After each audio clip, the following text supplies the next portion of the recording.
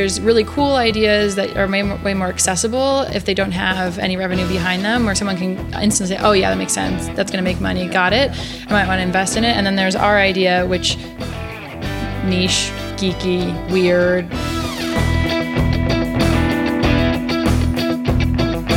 I mean, your user experience, your customer love is dependent on something customers don't love. Well, so I'll jump in on that one because I spent a decade building Salesforce instance.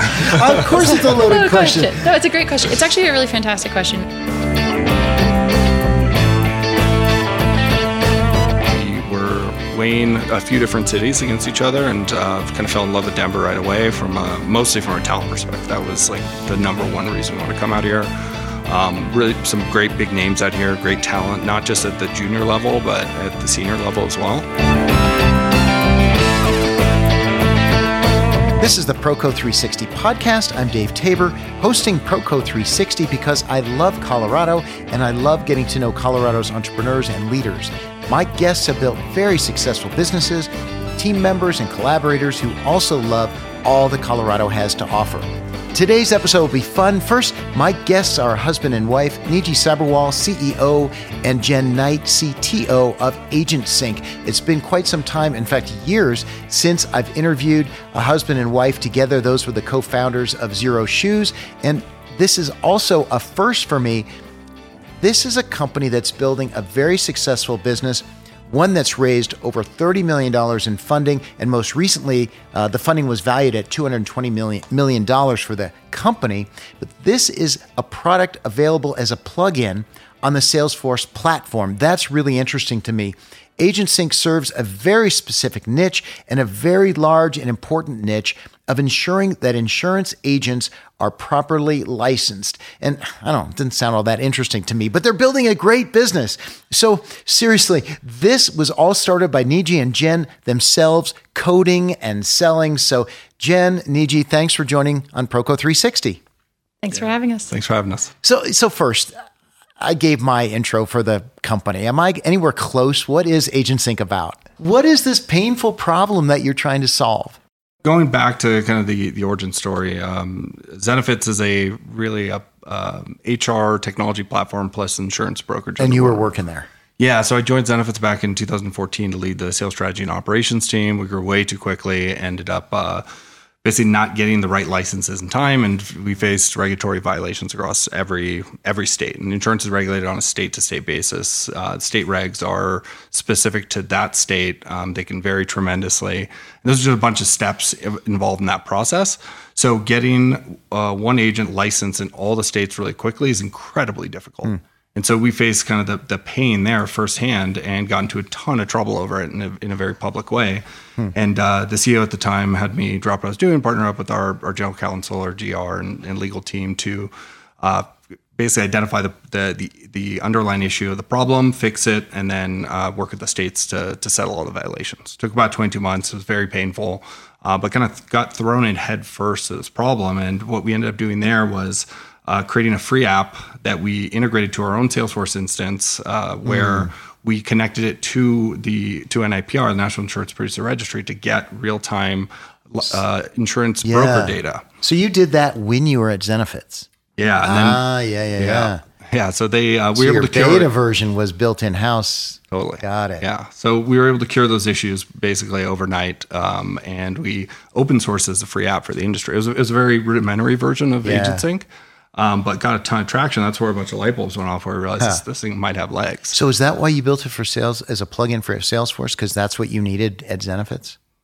Yeah. So we knew that there were a ton of insurance companies. Probably the platform that made the most sense that we can actually build a proprietary piece of functionality on top of.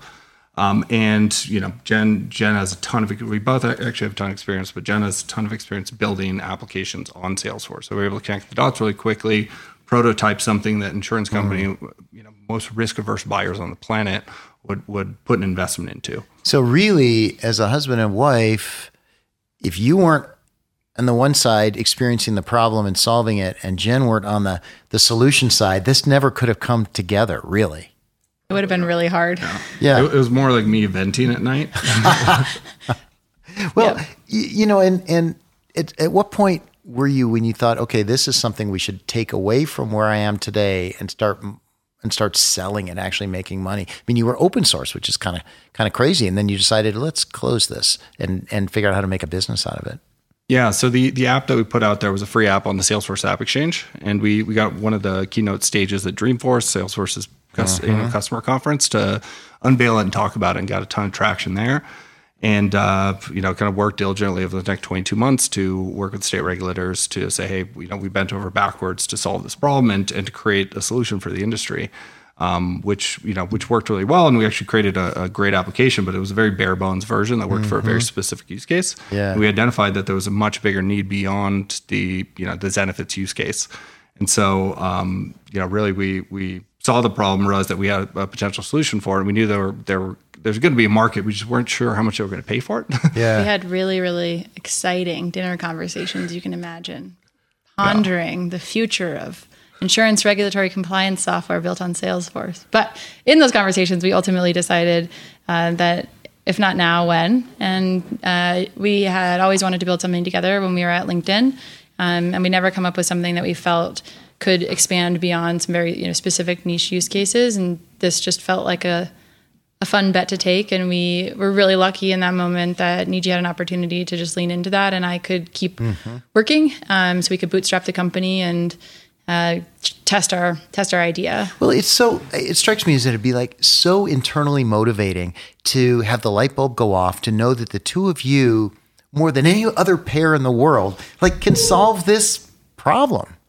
That had to be. Yeah, looking back on it, yes, but in the moment, terrifying. Yeah. Yeah. It was just, I mean, it made for a lot of very boring weekends of reading XML docs and maybe going, Niji, what is a carrier appointment again? How does that work? What does this data point mean? What does that data point mean? But I think one thing I've appreciated about it is we really came in with a healthy respect for the problem statement, but also enough, new eyes on it. So it was actually a lot of fun. I don't think we would also be here if it didn't turn out to be a really fun engineering problem, frankly, as well. Because the more you dig, it doesn't get boring. It gets really, really intriguing and pretty fascinating about how does a business operate and how can we help. And I'm just consistently impressed by our clients. Honestly, they know so much, and they've built really amazing processes often, not with great forward modern technology, but really incredible processes to help this process flow. So it's been super fun to learn from them. And now our life is mostly insurance chatter, but that's that. That's cool. Listeners, this is Proco 360, named Best Denver Podcast 3 years running and named Best Colorado Business Podcast. I'm your host, Dave Tabor, and this is the show featuring entrepreneurs who could be successful anywhere and choose Colorado. I'm speaking with Niji Sabharwal, CEO, and Jen Knight, CTO of AgentSync. Thanks to our sponsors, First Bank, Kinsley Meetings, Via Technologies, and Digital Frontier Printing. All my sponsors support Colorado business and entrepreneurs, and they support this show. Also, thanks to the Colorado Chamber of Commerce for its support for me and Proco 360. So, all right, so you guys built something that worked better than the free open source app. It solved more problems. So when did you start raising money? How did that happen? Yeah, so we bootstrapped the business. So we were basically funding everything out of our checking account for the first year or so. Yeah, how much money are you talking?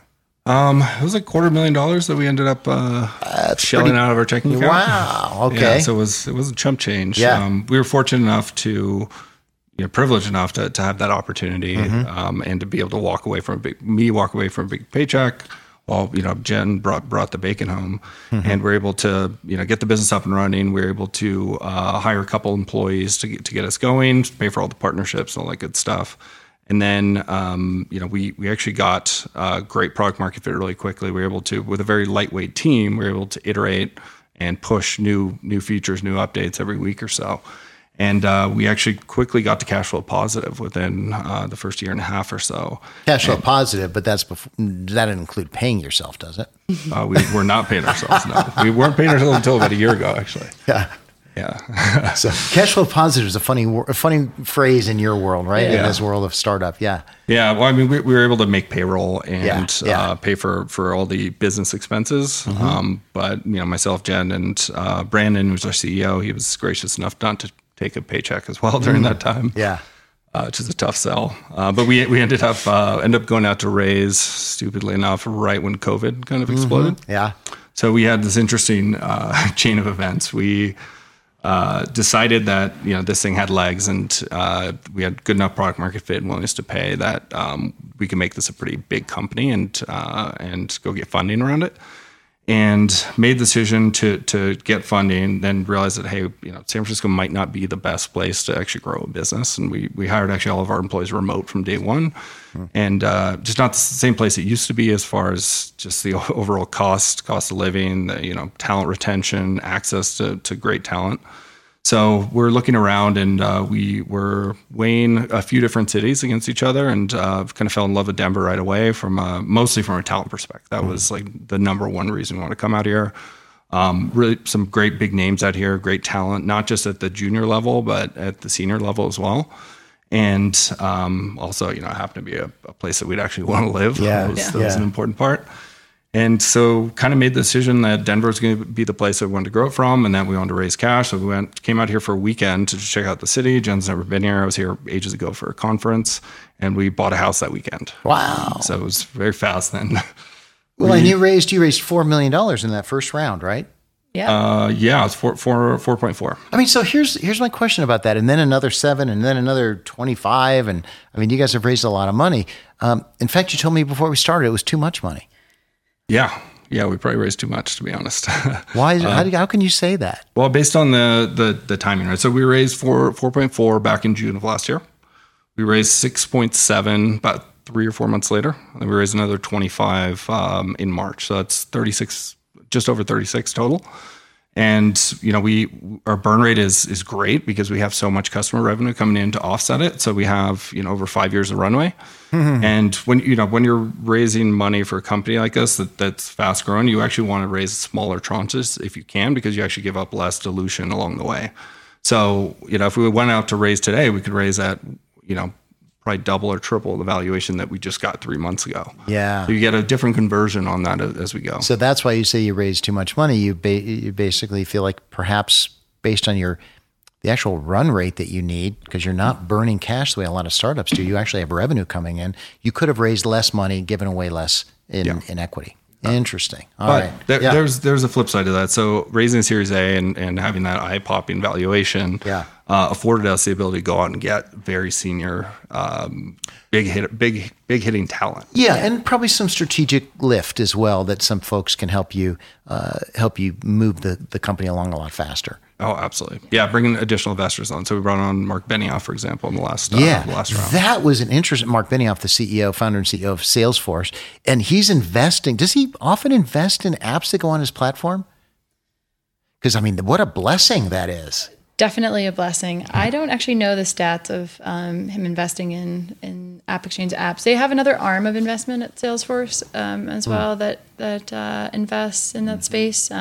That's a good question, actually. That's a kind of an intriguing deal for me, because it's like, you think about it. If you own Salesforce and you're choosing which apps to invest in that go on your own platform, what an interesting opportunity, right? To continue to help those apps to be successful. It's almost incestuous. Well, it is incestuous. Yeah, well, I mean, but if you're on the inside of it, it's a good deal. Yeah, I mean, it's a good reminder. Salesforce is, they're worth over $200 billion market cap.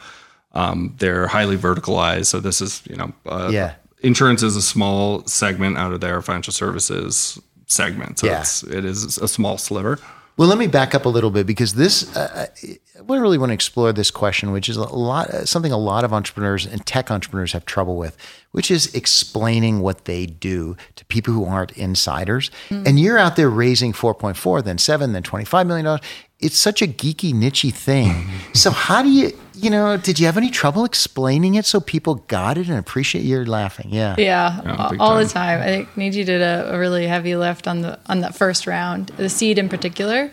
That was really the only lift, was the seed. Well, yeah, that was the lift. I think one thing that we appreciate always is the ability for us to bootstrap and get product market fit, and then also have really strong revenue numbers when we were raising was critical. There's two sides to it. Is what's the idea? Can the idea make money? And I think there's really cool ideas that are way more accessible if they don't have any revenue behind them, where someone can instantly say, oh yeah, that makes sense. That's going to make money. Got it. Yeah.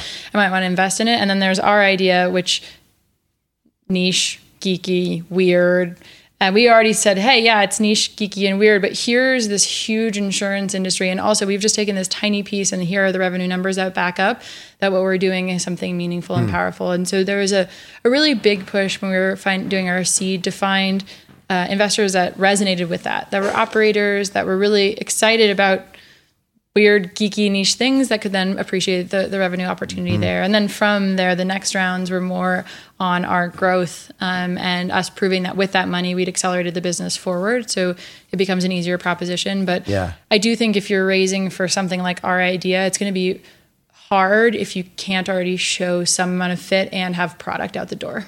Yeah. Is that what you found? Niji, you did the lifting on the sort of the sales message or the messaging around the product. Was it hard? Yeah, absolutely. I think even explaining it to somebody from the industry, they get that's a problem, but trying to size the addressable market for it is kind of a big leap for most folks to take, that because there aren't many technology providers in the insurance space, especially infrastructure plays. So there aren't a lot of data points to point to say this is successful, kind of disruptive technology company focused on insurance problem. Not that many data points. This is what's intriguing to me about it, because your customers knew they had a problem. They didn't know there was a solution. They were used to it.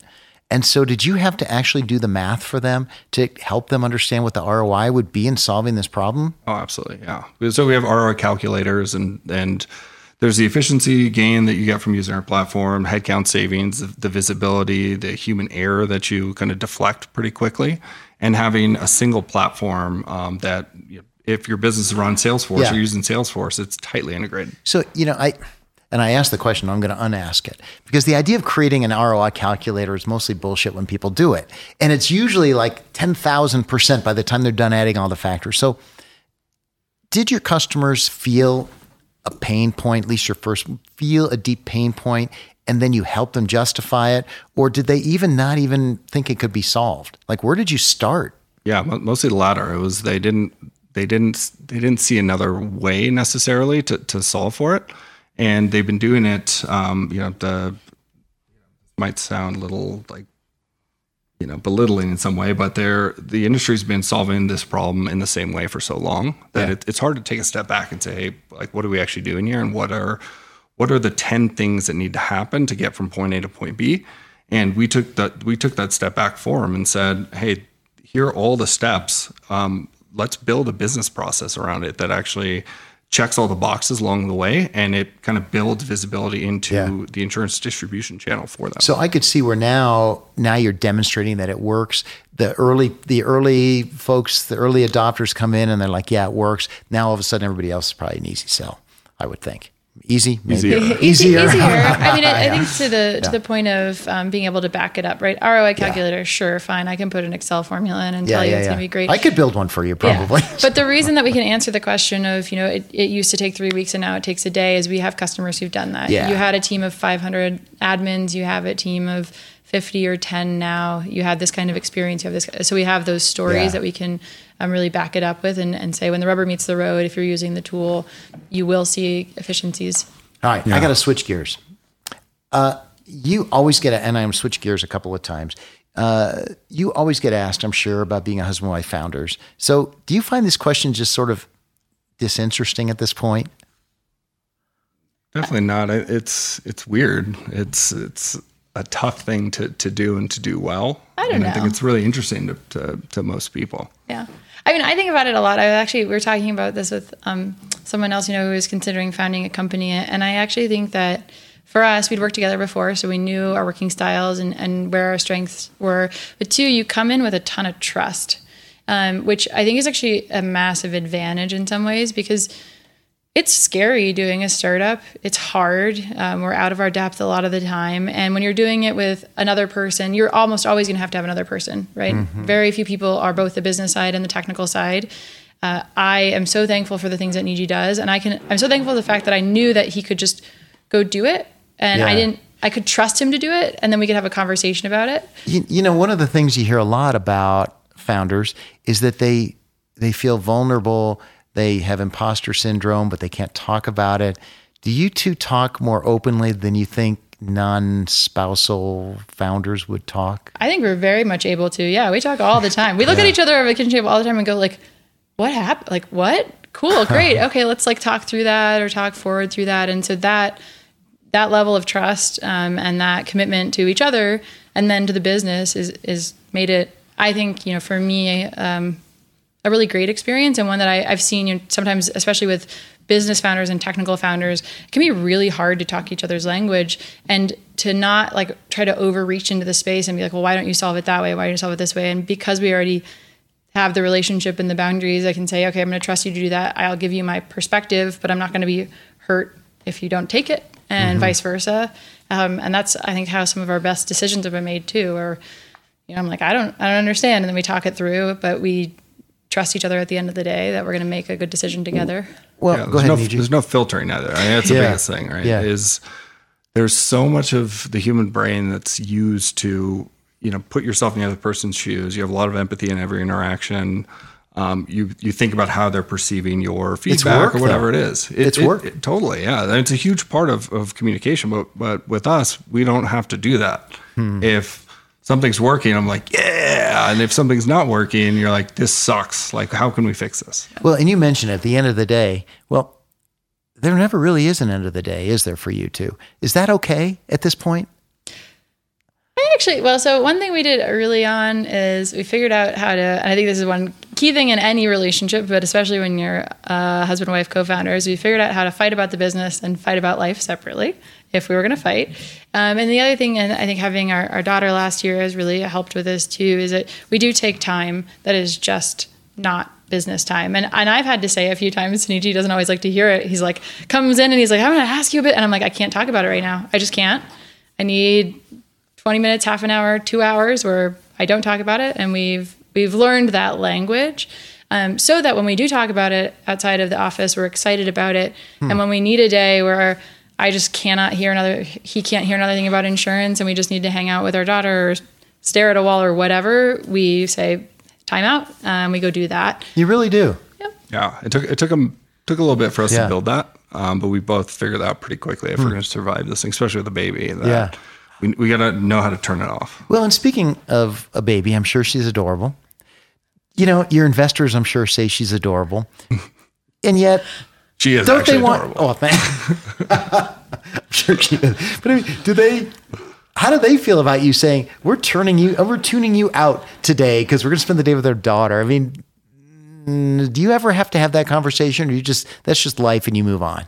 I mean, we've put a lot of effort and thought, and very deliberate decision making to pick a team of investors who, have actually gone through what we've gone through. So I think everyone except for one of our investors is a ex-founder operator or current founder operator, and we're mostly on the same page. And there's never been a question of like, hey, you're not spending enough time on the business, or you're spending too much time on your daughter. I mean, we wouldn't be very excited to have them. Yeah, I wouldn't think so. I also would say about our investor group too is they appreciate, having gone through it before too. I think it's not a number of hours in a day game. There's part of that, but there's also a part where you have to turn your brain off. You have to focus on the rest of your life so you can come back as a whole person, especially when you're standing in front of a team and they're whole people who are experiencing things. It's really, really important to both of us that they see that and see both sides of that.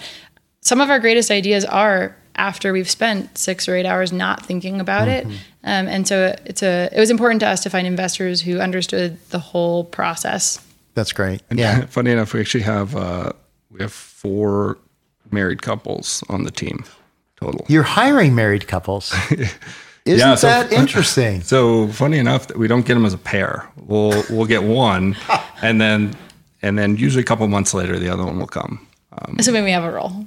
Assuming we have a role, of course. But I don't know if it's a good thing, bad thing, like neutral. It's just kind of an interesting. I think partly being married founders, it's obviously very acceptable. But other companies are worried about that. They're scared to have married couples at the workplace. Do you see that differently?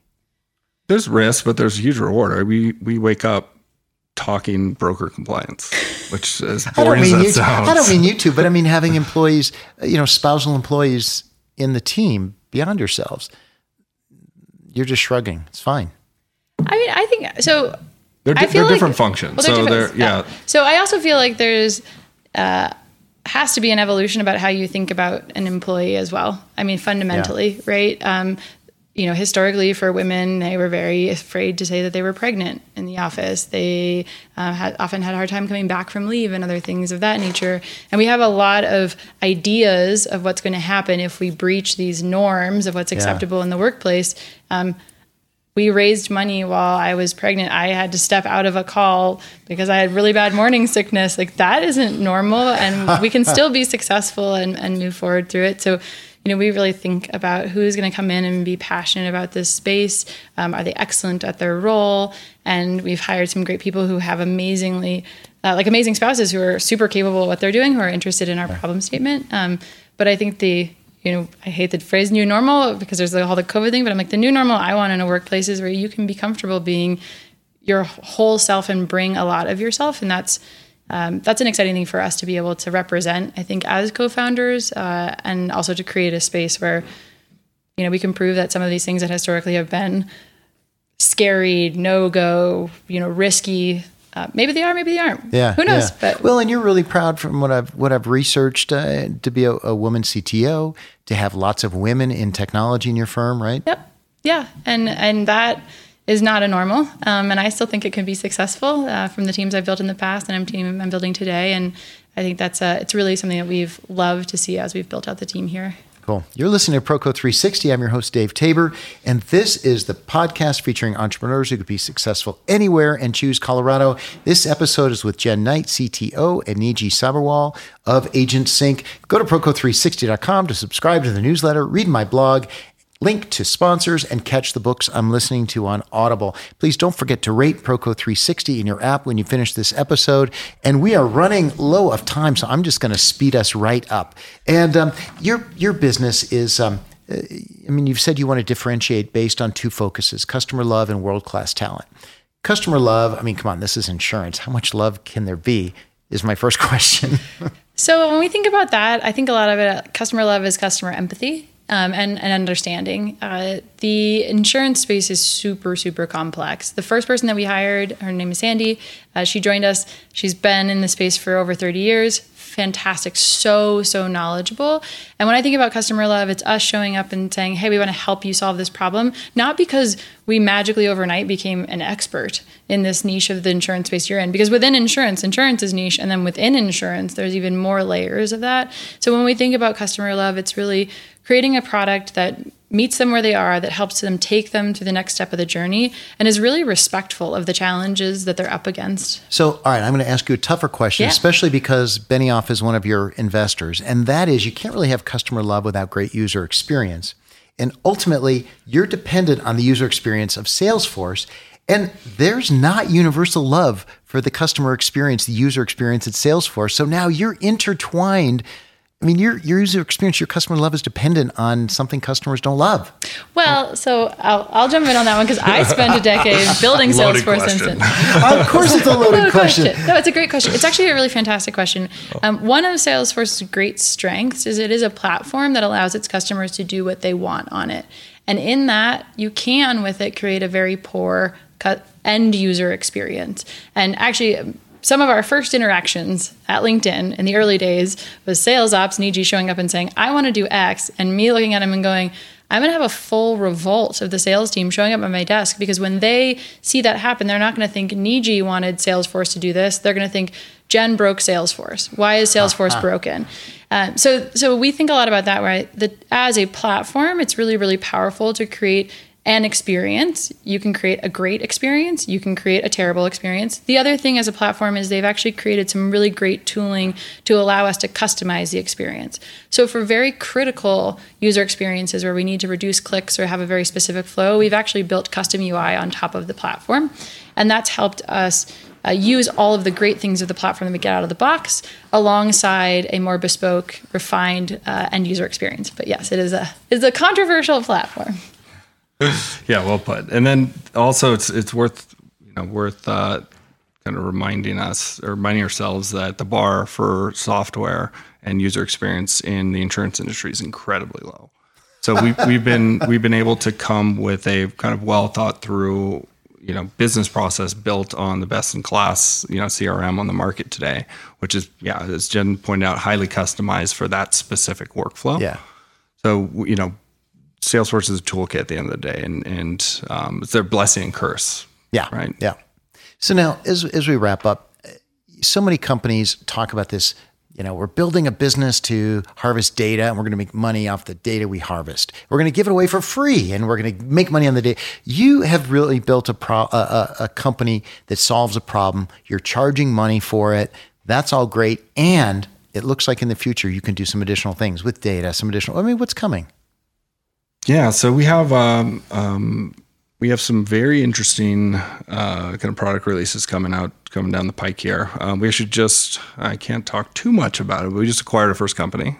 So more to come in the next couple of weeks. We're going to do it. You haven't announced it yet, though. We've not announced it, but it's in the works. So there's less 25 million. Less 25 million is, some of that's not there.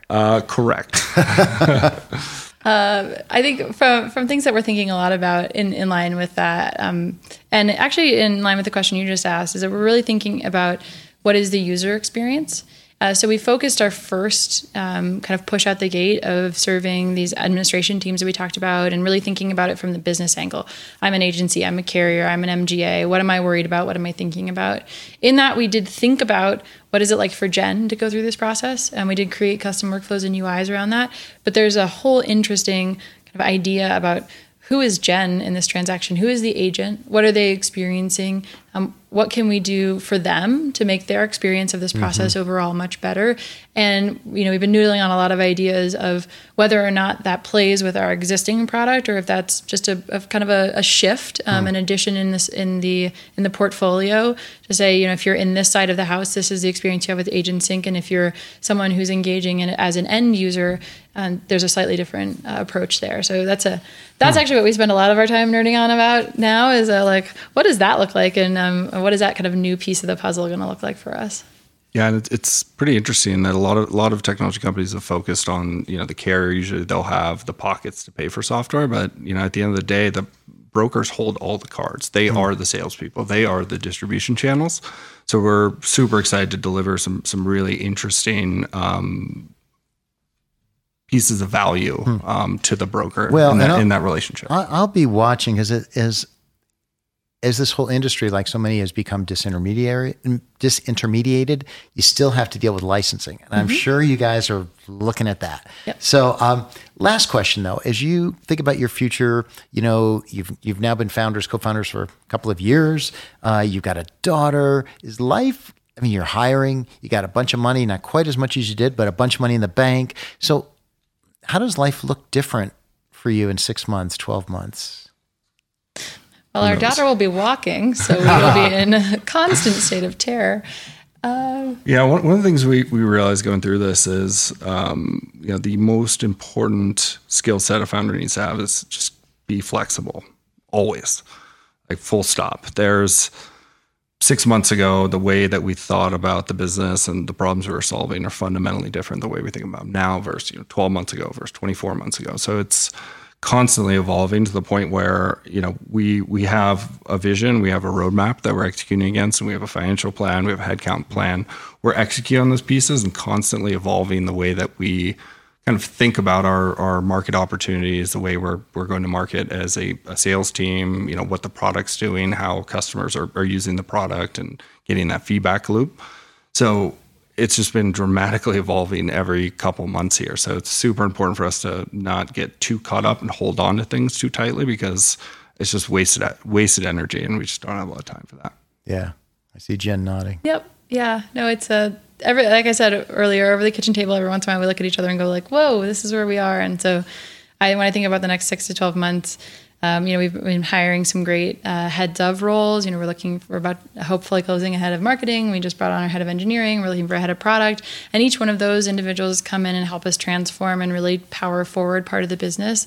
So Niji kind of highlighted, we have these North Stars and how to operate the business, but an open mind to what could come next and what we might find out. So it's exciting to think about that. We'll keep watching. So I'm going to wrap up. I'm your host, Dave Tabor, and today on Proco 360, you've been listening to my conversation with Niji Sabharwal, CEO, and Jen Knight, CTO of Agent Sync. Thanks, Jen, Niji. It's been a fun conversation. Thank you. Thank you so much. Yeah, thanks for having us. Listeners, thanks for joining me on Proco 360, where we say live, work, love Colorado, because you and I and my guests can be successful anywhere and choose Colorado. You make the show successful by subscribing to the Proco 360 podcast and submitting a review. Thanks again to show sponsors First Bank, Kinsley Meetings, Via Technologies, Digital Frontier Printing, and the Colorado Chamber of Commerce. That's the show Live, Work, Love Colorado.